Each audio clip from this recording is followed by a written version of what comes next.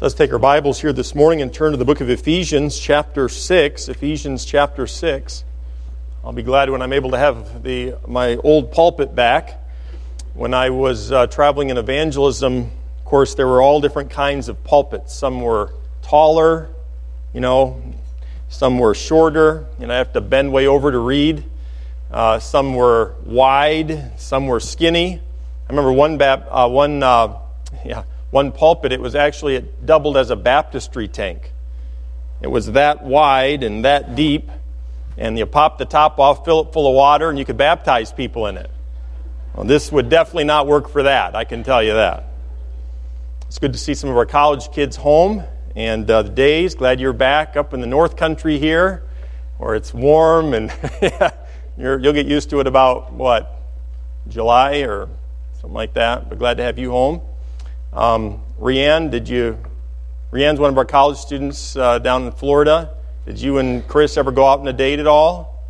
No. I was down there, and I've got to preach to the college students, and I talked to Rianne about this. There's this great guy, Chris Bond. Okay, great guy, good guy, plays soccer, gets an occasional yellow card here and there. He's a zealous fella, excellent family. And I told Rianne, come on, Rianne, time's a-wasting.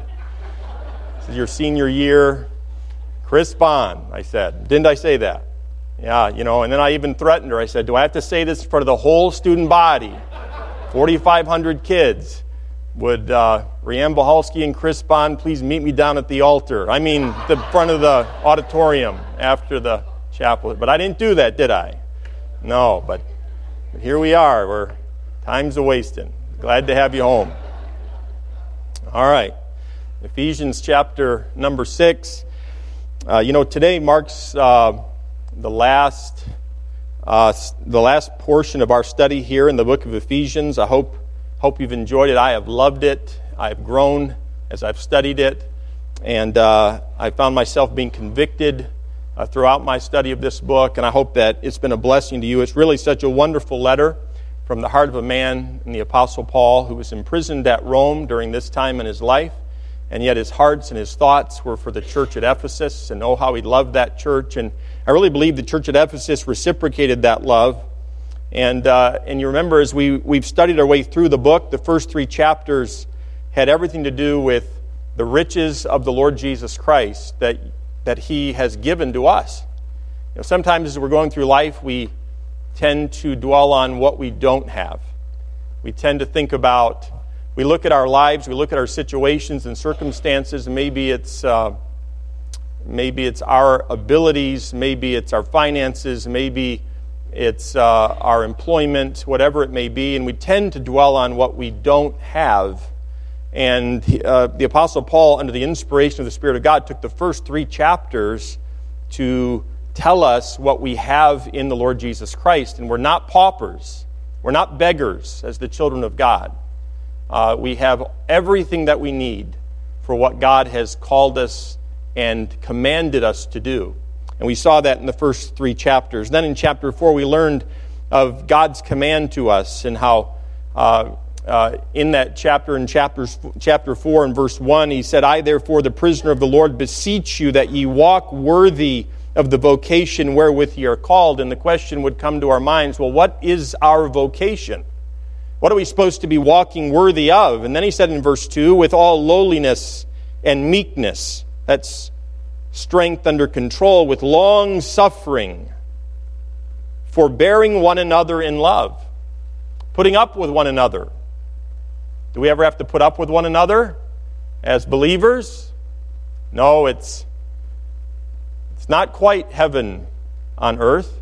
We love one another, but we do have flesh, and we do sometimes walk in it, and there is a need to put up with one another with lowliness and meekness, and to suffer long sometimes. And then in verse 3 he said, endeavoring, it's a great word, endeavoring to keep the unity of the Spirit in the bond of peace.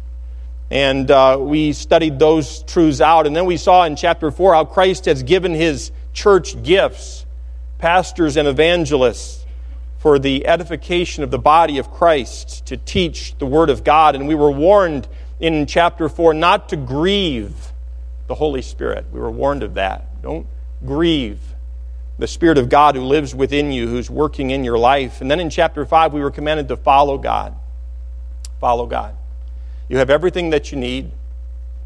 Now you need to follow God. And he defined in chapter 5 what it meant to follow God. Walk in love. Walk. Live your lives every day sacrificially loving the Lord, loving one another. Walk in the light. Don't walk in darkness. Walk in the light. Walk in wisdom.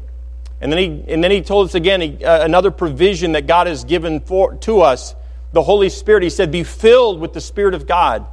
Let your life be governed and controlled by the Spirit of God. You belong to Him. He's bought you with a price. You have the Spirit of God living within you as a child of God. Say yes to Him and let Him have His way in your life. And then, of course, he talked about relationships. And he got very practical, didn't he? Husbands, love your wives, even as Christ also loved the church and gave Himself for it. Wives, submit yourselves unto your own husbands as unto the Lord. Children, obey your parents in the Lord, for this is right. Honor thy father and thy mother. Then he talked about employers and employees and how they're to be submitting themselves one to another. And really all of us as church members are to be submitting ourselves one to another in the fear of God. And this is how we're to be living. And I've loved as we've studied our way through this book. In chapter 6, we were reminded that we're in a battle, a spiritual battle. And this life is not a game. And as much as we enjoy playing, and I like to play as much as anybody, I love to play. Just kind of throw caution to the wind and just play. But this life is not a game. It's a battle. And there's a spiritual battle raging around us that I think most often we're not in tune with. And there is much that can be lost. That which Christ has provided for us, that which we can have or could have, a life that we could live on this earth could be lost. Not salvation from death and hell, but victory over sin today, and much can be lost. And so he said, put on the whole armor of God. And we went and we studied down through the armor of God, and then most recently we were studying on the matter of prayer. Look there in verse number 18 of Ephesians chapter 6, in verse 18. He says, praying always with all prayer and supplication in the Spirit. And we preached the whole message just on that first half of the verse.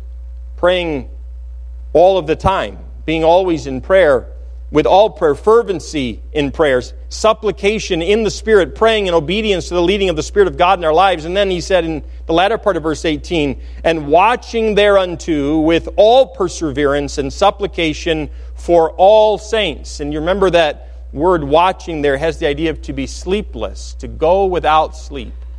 What should we do when we wake up in the middle of the night and a fellow believer is on our heart? We're concerned about them. Should we worry? Should we fret? Should we be anxious? And the answer is no. According to this passage, we're to pray. We're to go to the Lord for that individual, and it's becoming more and more the norm of my life. My sleep pattern has been forever altered, I'm afraid. Even this morning, waking up, and several within this congregation this morning on my heart.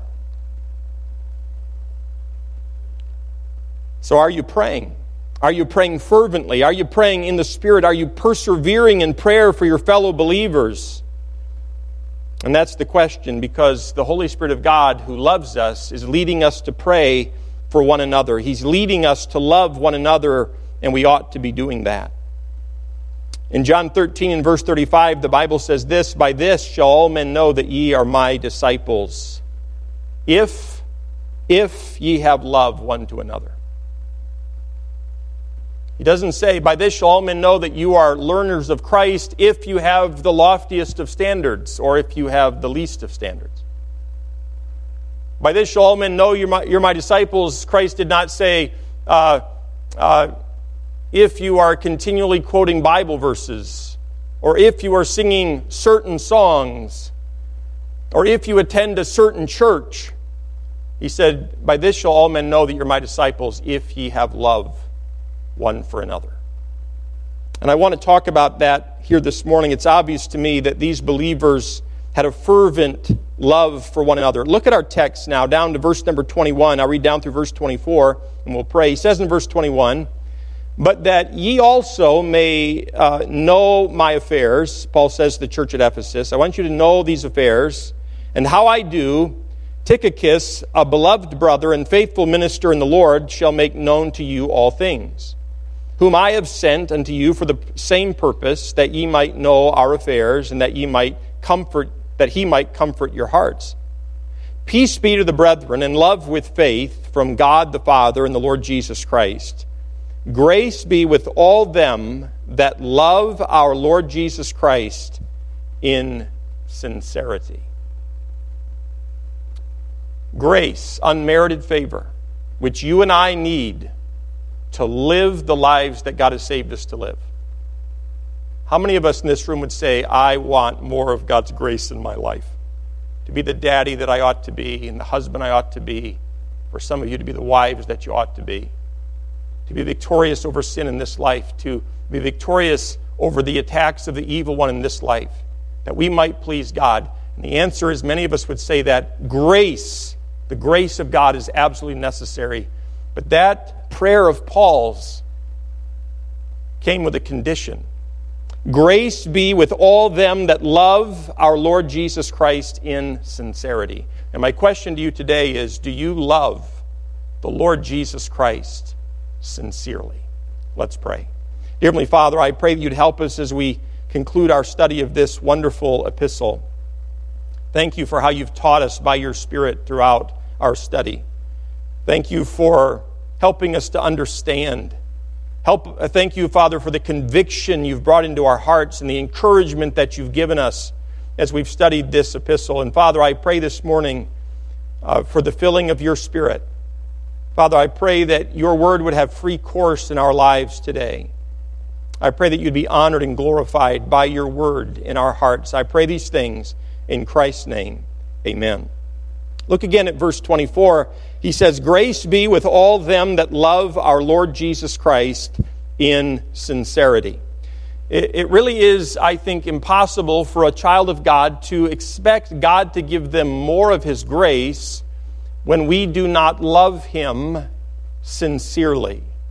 It's possible to make a show of loving someone. It's possible to act like we love someone, but not to love that individual sincerely, isn't it? It's possible to go through the motions of love, but actually to have an affection for something else. And really what Paul, he concludes this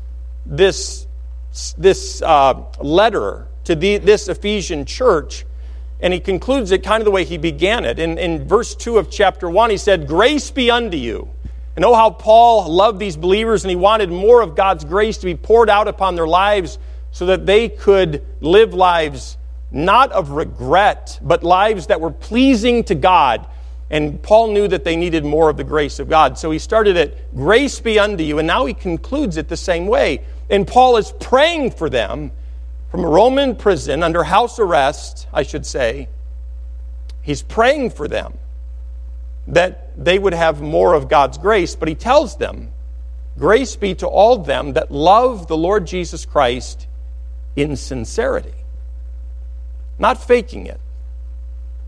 Not believing a lie that I love the Lord Jesus Christ, but in reality, when push comes to shove, God knowing our hearts, we don't love Him.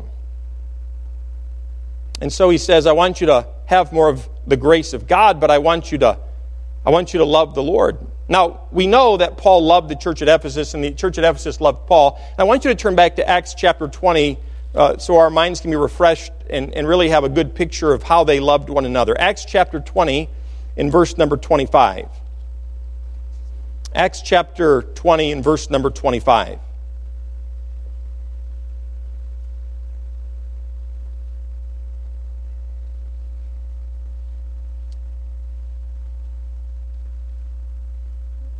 Verse 25, I'll begin reading there in Acts chapter 20, and I'll read down through verse number 38.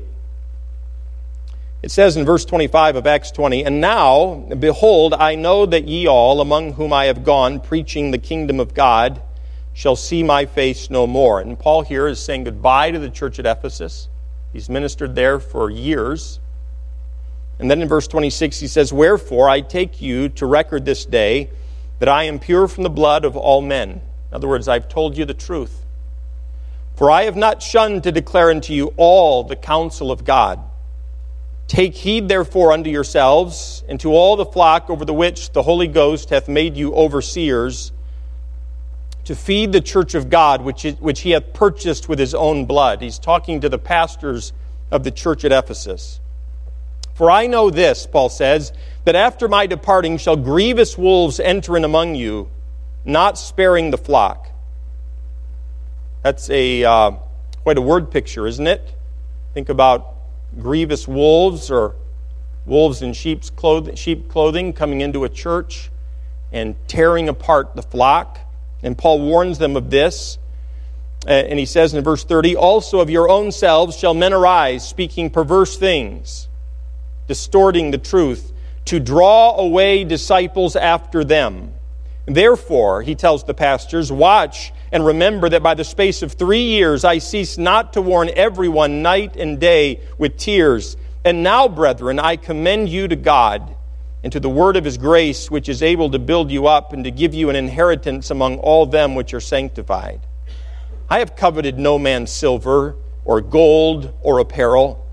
Yea, ye yourselves know that these hands have ministered unto my necessities, and to them that were with me I have showed you all things, how that so laboring ye ought to support the weak, and to remember the words of the Lord Jesus, how he said, it is more blessed to give than to receive.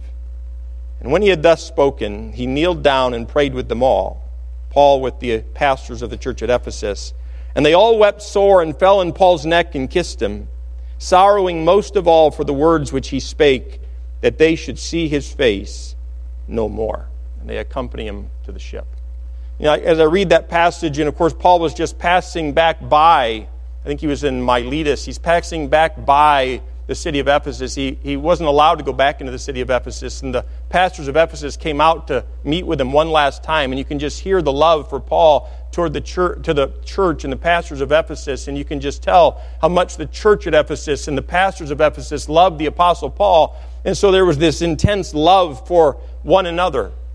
And can I say to you this morning, it really is impossible to pray for someone when we don't know anything about that person. We don't know the situation. We don't know how grievous the situation may truly be. It really is, I think, impossible to pray for someone who we don't know at all. And that's why what may be a great burden on your heart and a person that you love so dearly, but to another believer you tell them about it, they don't know that individual and they don't love that individual the way you love that individual. And I ask you, are you praying for them? Paul was praying for this church. He's asking the church to pray for him. It's really impossible, I think, to pray for somebody that we don't love. And so in our text, this man Tychicus brought information about Paul to the believers at Ephesus. So Tychicus was being sent by Paul from the house where Paul was living. He's under house arrest. He's chained up to a guard 7 days a week, 24 hours a day. Tychicus had been there with Paul, comforting Paul, encouraging Paul. Some even think penning down the words as Paul spoke them out. And Tychicus is going to be sent by Paul back to the church at Ephesus, back to the believers at Ephesus who loved Paul, so that they could be informed of Paul's situation, so that they could pray for the Apostle Paul. And I want to draw your attention this morning, and I want us to notice really two considerations from this passage. First of all, those who love the Lord are co-laborers with God's servants. Think about that. And answer this question for yourself. Do you love the Lord? Those who love God work together with those who are serving God. Now that's not a far-reaching thought. Look at verse 21 and 22. He says this.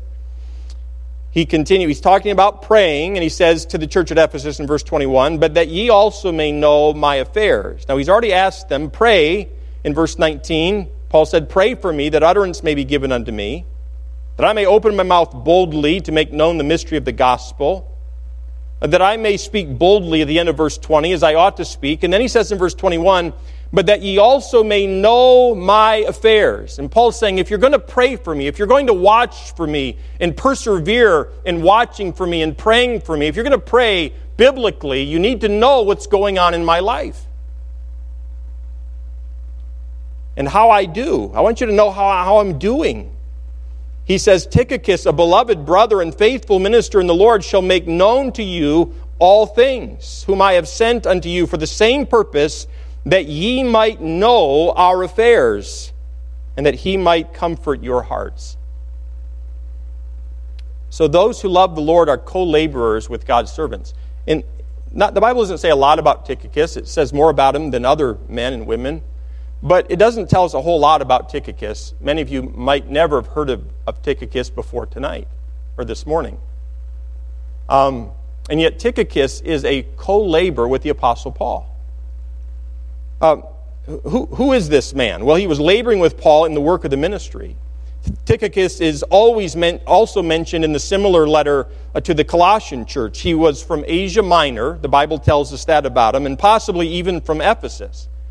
It was Tychicus and Onesimus who carried this letter that we're studying to the church at Ephesus, as well as the letter to the Colossian church, and possibly a letter to the Laodicean church. It was Tychicus who was Paul's companion. Tychicus labored together with the Apostle Paul. He endured hardness with the Apostle Paul, and on more than one occasion, Tychicus delivered valuable information from the Apostle Paul to those who loved Paul.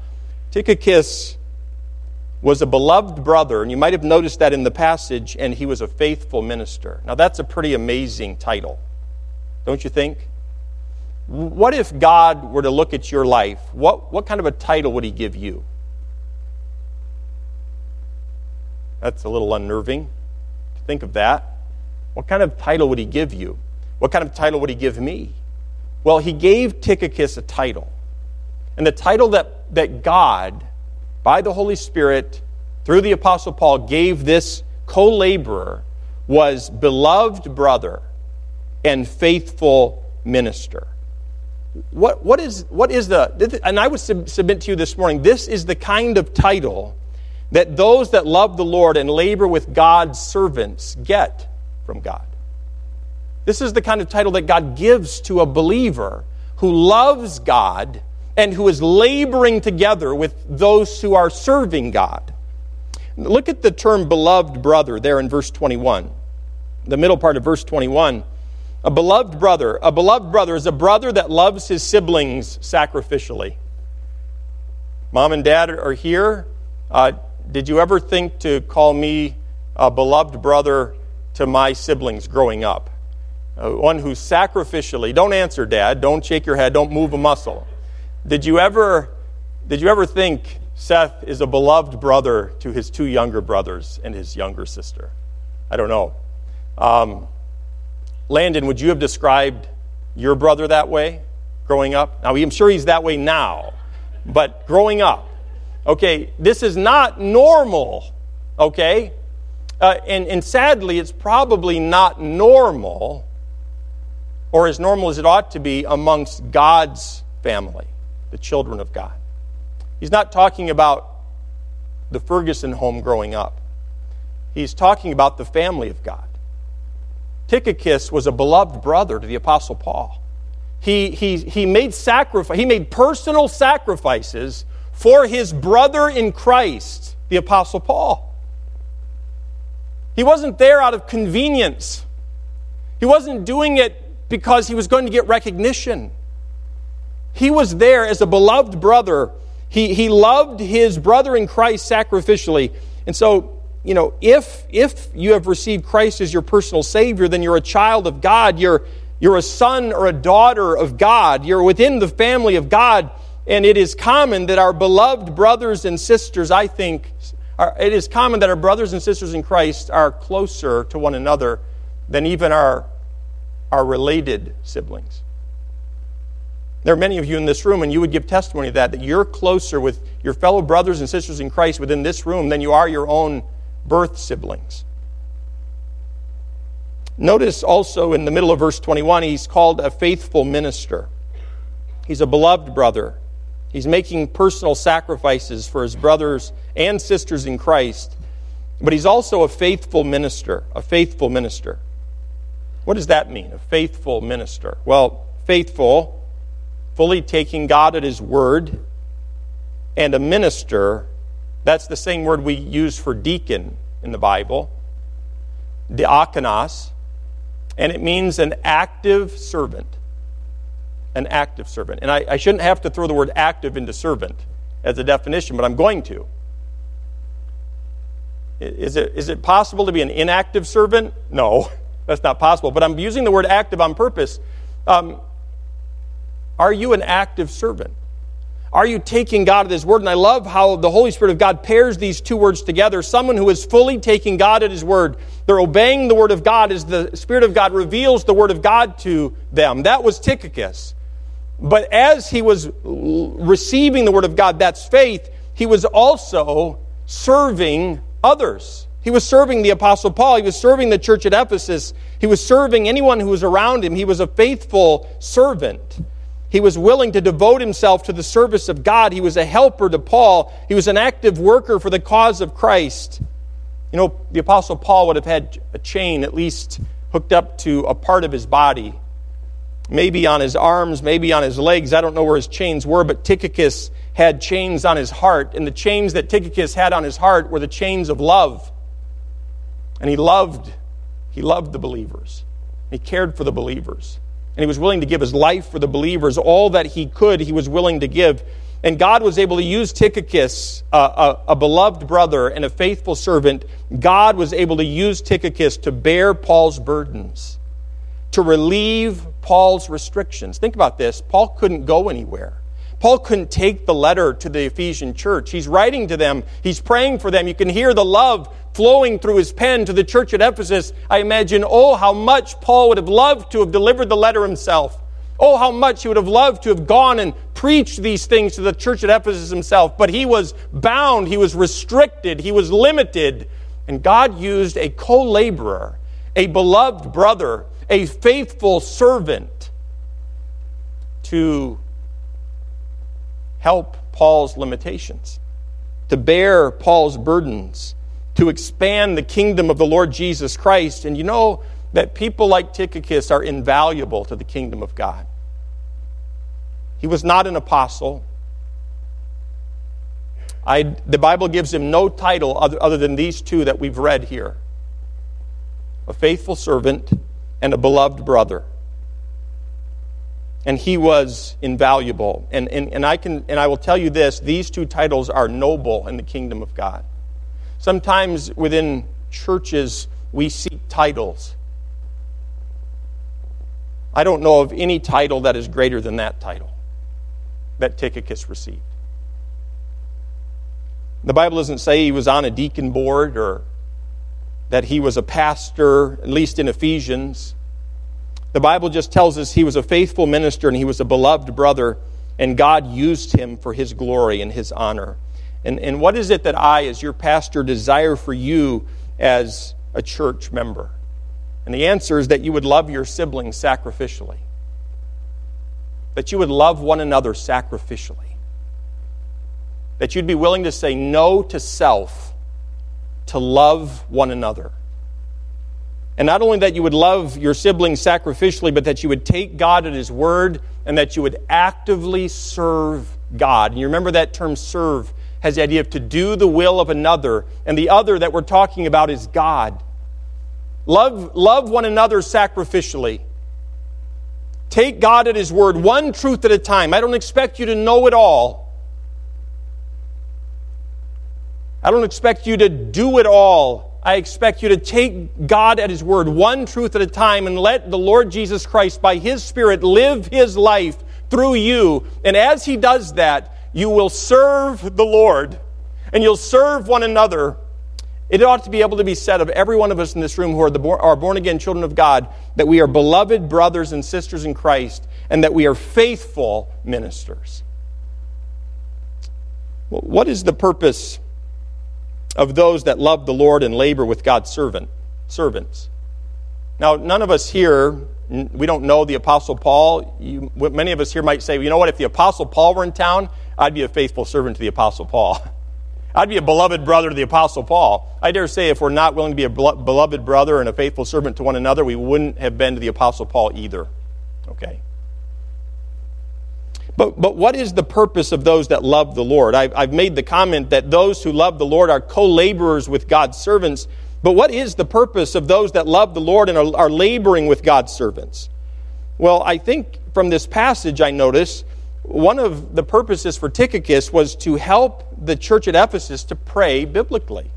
We ought to actually have it in our minds to help one another pray biblically. If we really believe that prayer is as powerful as the Bible says, if we really believe that God is honored by the effectual, fervent prayer of a righteous man, then should we not desire that one another pray biblically? And notice Paul actually sends Tychicus to the church at Ephesus, and one of the reasons he goes is to help the church at Ephesus to pray biblically. Look at verse 21, the latter part. He says, and Tychicus shall make known to you all things. And then in verse 22, whom I have sent unto you for the same purpose, that ye might know our affairs. And for what purpose, I ask? And the answer is for the purpose of praying. Paul sent Tychicus to the church at Ephesus so that they would know all things, that they would know their affairs, so that they would pray. Tychicus was to bring information to the church at Ephesus about Paul. Paul wanted a praying church to have information about him so that they could pray. You know, I tend to be a private individual. I tend not to say everything or to tell everybody everything. And by the way, the Bible says a fool uttereth all his mind, so I don't know that we should say everything we think to everyone we come across. We don't have time for that. But know this, sometimes some of us are very, very, very private. Sometimes things are coming into our lives, there are battles raging in our lives, and we don't tell a soul. And sometimes I think it's because we're private, and other times I think it's because we're proud. And you need to distinguish in your heart, in your life, which is which. Paul writes to this congregation, and he sends Tychicus back to them. He says, he's going to give you some information about me. And I want him to give information to you about me because I need you to pray for me. That's the context of this passage. I want you to pray for me. Some of you in this room, and there are times, and I pray for wisdom on what to say and how to say it, but there are times where I've come to different individuals in this room and I've shared burdens with you that I'm carrying.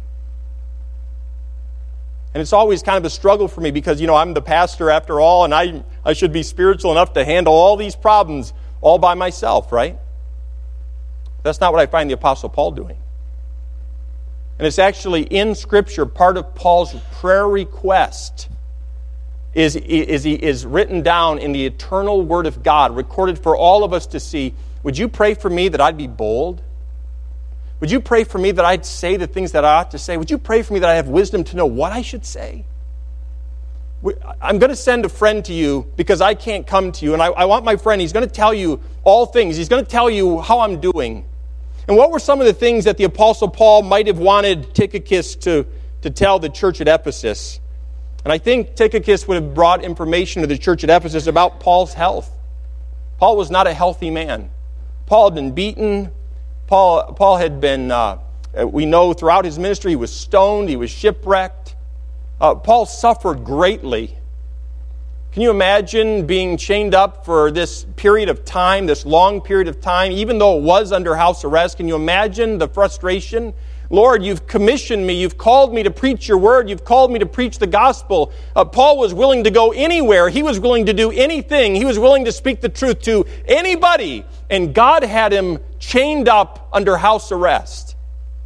I don't know about you, but looking at a man like the Apostle Paul with his kind of character, this was a driven man. And to be all of a sudden held back, and I'm so glad he was, because we have much of the New Testament as a result of it. And many of the churches were edified. God had a plan, but I don't know that Paul understood all of God's plan. So Tychicus might have talked about Paul's health. Maybe he would have talked to the church about Paul's finances. Couldn't have been good. He was under house arrest. He might have talked to the Ephesian church about Paul's legal battles. Things were moving awfully slowly. The judicial system in that day doesn't seem like it was any faster than the judicial system in this day. And things were moving very slowly, and I can imagine it would have been discouraging.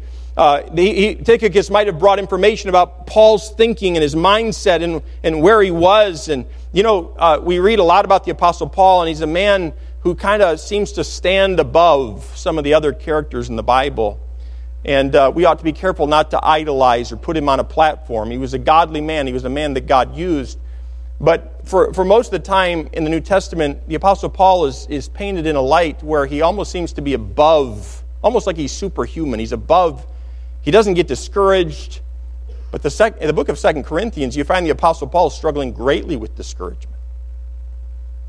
He has a list of things that have caused him great harm and great discouragement and great opposition to the work of the ministry. And I imagine Tychicus might have brought information to the church at Ephesus about Paul's mindset.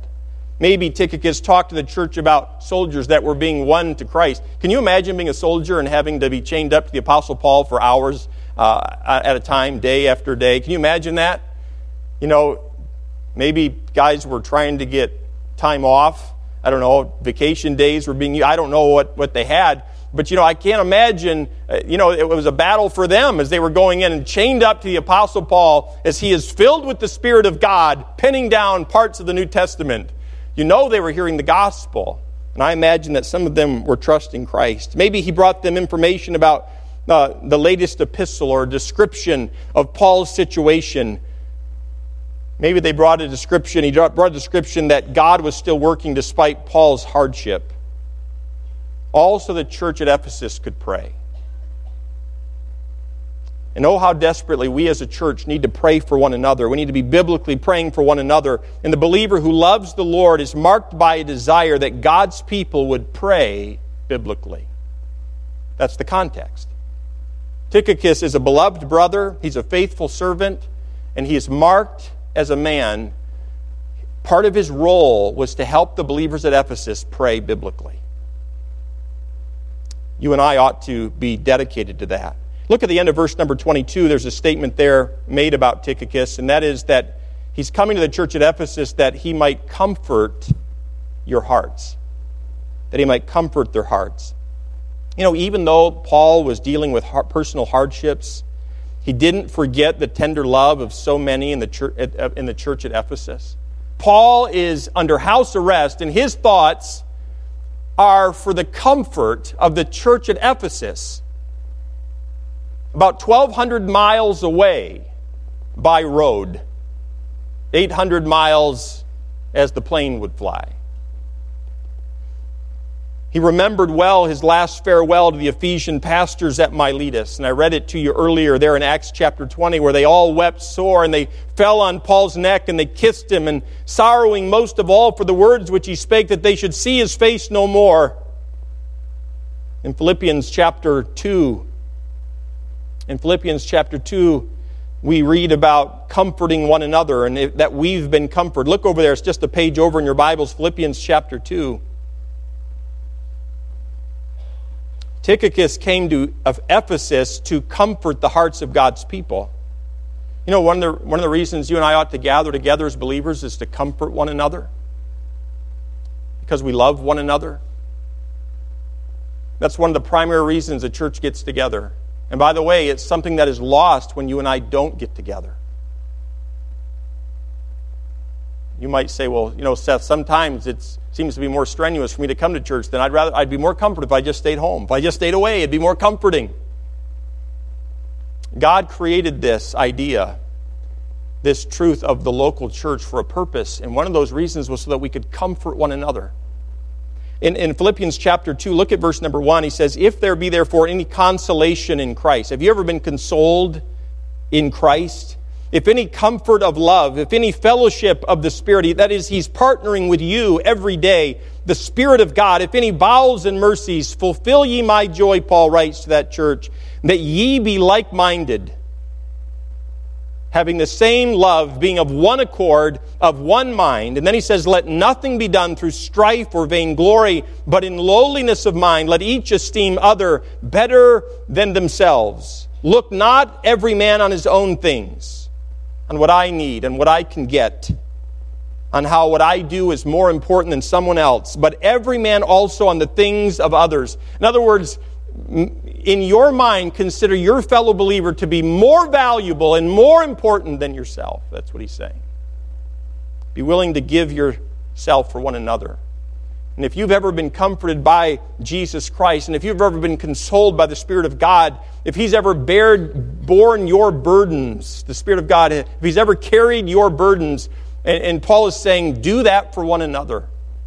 Comfort one another. You can look back to Ephesians chapter 6. A believer who loves the Lord is marked by a desire to comfort God's people. And please hear me, the opposite is also true. A believer who has no desire to comfort or care for fellow believers is a believer who does not love the Lord. It really is impossible for me to love the Lord Jesus Christ and not love His body. You see that? It's impossible for me to love Christ and not love His body, have no affection for His body. It'd be wrong, and it would be unbiblical, and it would be fleshly for a believer to say, I've got no concern for the body of Christ. I don't need to meet with them. I don't want to know about them. I don't care what they do. I don't care how they're doing. You see how there's a conflict there. If I love the Lord Jesus Christ truly, if I love Him sincerely, as Paul says to this church, I'm praying for you that this would be the case, that you'd have more grace, but the grace of God is only to those who love the Lord Jesus Christ sincerely. It's impossible for me to love Christ without loving His body. It's impossible. I didn't say it was easy, I said it was impossible. In 1 Thessalonians chapter 5 and verse 11, he says, wherefore, comfort yourselves together and edify one another, even as also ye do. In verse 14 of 1 Thessalonians 5, he says, now we exhort you, brethren, warn them that are unruly, comfort the feeble-minded, support the weak, be patient toward all men. And so we're to comfort one another. Those who love the Lord are co-laborers with God's servants. Secondly, this morning I noticed that those who love the Lord are an encouragement to God's servants. So many of you have encouraged me over my 6 years at Trinity Baptist Church as your pastor. And before that, as an evangelist, so many of you, Cindy and I, would come off the road after 6 months being gone or 3 months being gone, and so many of you would encourage us. Do you know, I wonder, if it hadn't been for your encouragement, I wonder if we would have continued on in evangelism. If it wasn't for your encouragement, the Spirit of God through you encouraging us and encouraging me, and by the way, my wife needs as much encouragement as I do. And if it weren't for the body of believers encouraging me, I wonder, would I still be pastoring at all? You see, the same is true for you. You need encouragement. And we as a body of believers ought to be encouraging one another. And it's a mark of someone who loves Christ, who loves God, who is an encouragement to God's servants. Again, Paul's separated from the Ephesian church. He's over 1,200 miles away, and yet he's putting on the whole armor of God, and he's going into battle on their behalf. He's praying for them, and the proof of his love for them is this letter. Oh, how Paul loved this church, an epistle for them that was breathed out by God. Paul longed to be with them, I think. He wanted to encourage them. And you know, he had told them, you're not in poverty. You have everything you need in the Lord to go through the fiery trials of this life, and you have everything you need in the Lord to overcome these trials. And listen to how Paul prayed for these believers. Notice verse 23. He says, peace be to the brethren, and love with faith from God the Father and the Lord Jesus Christ. Peace be to the brethren. I've told you that, and Paul told this church earlier in this very chapter, that in this world we're in a spiritual battle. It's raging all around us. And some of us are currently right in the middle of it. And maybe you're wondering if you really can go on, and if you're going to make it, and if it's going to work out, and how everything is going to work out. But friend, you cannot love without faith and grace, without first having the peace of God. In Isaiah 26 and verse 3, the Bible says, "Thou wilt keep him in perfect peace, whose mind is stayed on thee." Why? Because he trusteth in thee. He trusteth in thee. I'm going to read from a hymn. Turn to hymn number 531. Hymn number 531.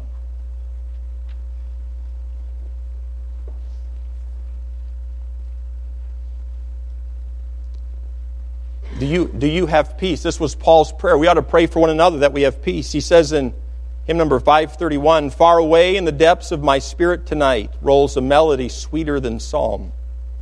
In celestial-like strains it unceasingly falls o'er my soul like an infinite calm." Verse 2, he says, "What a treasure I have in this wonderful peace, buried deep in the heart of my soul, so secure that no power can mine it away while the years of eternity roll. I am resting tonight in this wonderful peace, resting sweetly in Jesus' control, for I'm kept from all danger by night and by day, and His glory is flooding my soul. O soul, are you here without comfort or rest, marching down the rough pathway of time? Make Jesus your friend ere the shadows grow dark. Oh, accept this sweet peace so sublime." And then he says, "Peace, peace, wonderful peace coming down from the Father above, sweep over my spirit forever, I pray, in this fathomless billows of love." Do you have that kind of peace? We celebrate Christmas this time of year, of course, in December, and Jesus Christ is honored and glorified in our midst.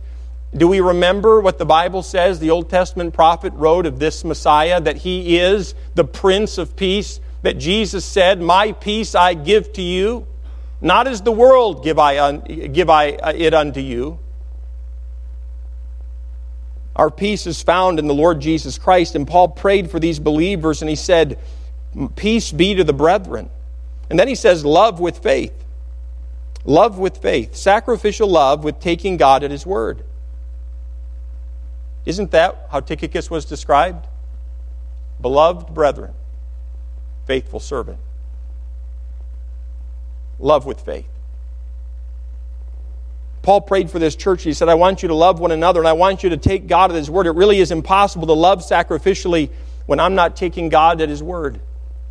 It really is impossible for a husband to love his wife like Christ loves the church when he's not taking God at His word.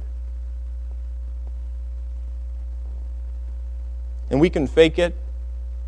We can go through the motions. But you really don't love her. Not the way Christ loves the church if you're not taking God at His word. Love with faith. Whenever we are not taking God at His word, we are selfish, aren't we? We're self-serving. We're self-centered. When we're taking God at His word, we're selfless and we love sacrificially.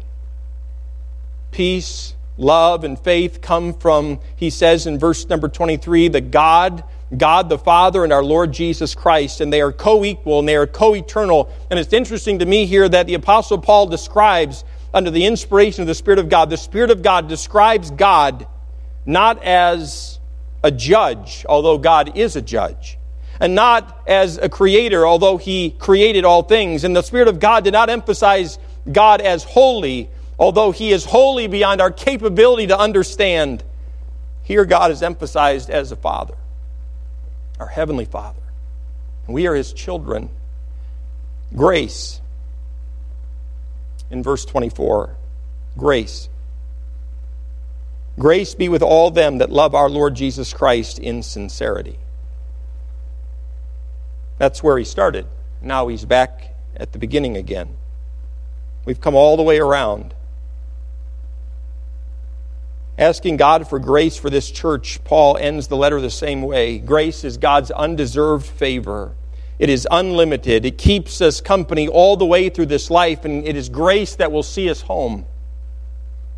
And every single believer in this room, every one of us needs grace, and every single one of us needs more of the grace of God. And Paul prays for this church at Ephesus that they would be blessed by God and that He would give them more of His grace. But then there's this condition. And you see it in verse 24. To them that love God to them that love the Lord Jesus Christ in sincerity. Genuinely loving Jesus Christ more than we love anything else is the condition for more grace. And how can we know if we truly are loving God more than anything else in our lives? In John 14, verse 15, Jesus said this, "If ye love me, keep my commandments." How do I know if I truly love the Lord Jesus Christ more than anything else in my life? And the answer is, if I'm willing to do what he says. If I'm willing to obey him. Not go through the motions of obedience. Not obey enough to get the applause of another individual, but to be able to truly say, he is everything to me. He means all to me. I love him more than anything else. Do we love our children more than we love the Lord Jesus Christ? Do we love our spouse? Do you love your spouse more than you love the Lord Jesus Christ? Do we love our hobbies more than we love him? Do we love athletics or hunting or whatever more than we love him? Do we love the ministry more than we love him? Do we love the church more than we love him?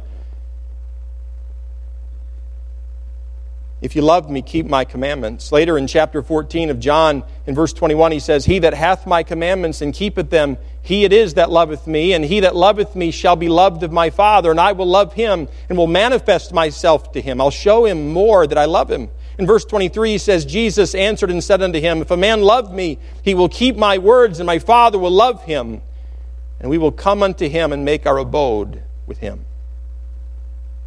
Last thing Paul writes to this church is he says, "I want you to have more grace. I'm praying that you'd have more grace from God, but it depends upon whether or not you will love the Lord Jesus Christ sincerely." Not an actor, but sincerely and genuinely. And as a father, and as a husband, and as a pastor, this is a question, this is a prayer request I need to answer in my own heart. Because really the grace of God in my parenting with my children is dependent upon whether I love the Lord Jesus Christ more than anything else in the world. More of the grace of God in my life is dependent, in my marriage with Cindy, is dependent upon whether or not I love the Lord Jesus Christ more than anything else in the world. Sincerely, genuinely. More grace upon my life in the pastorate is dependent upon whether or not I love the Lord Jesus Christ sincerely, genuinely, without wax.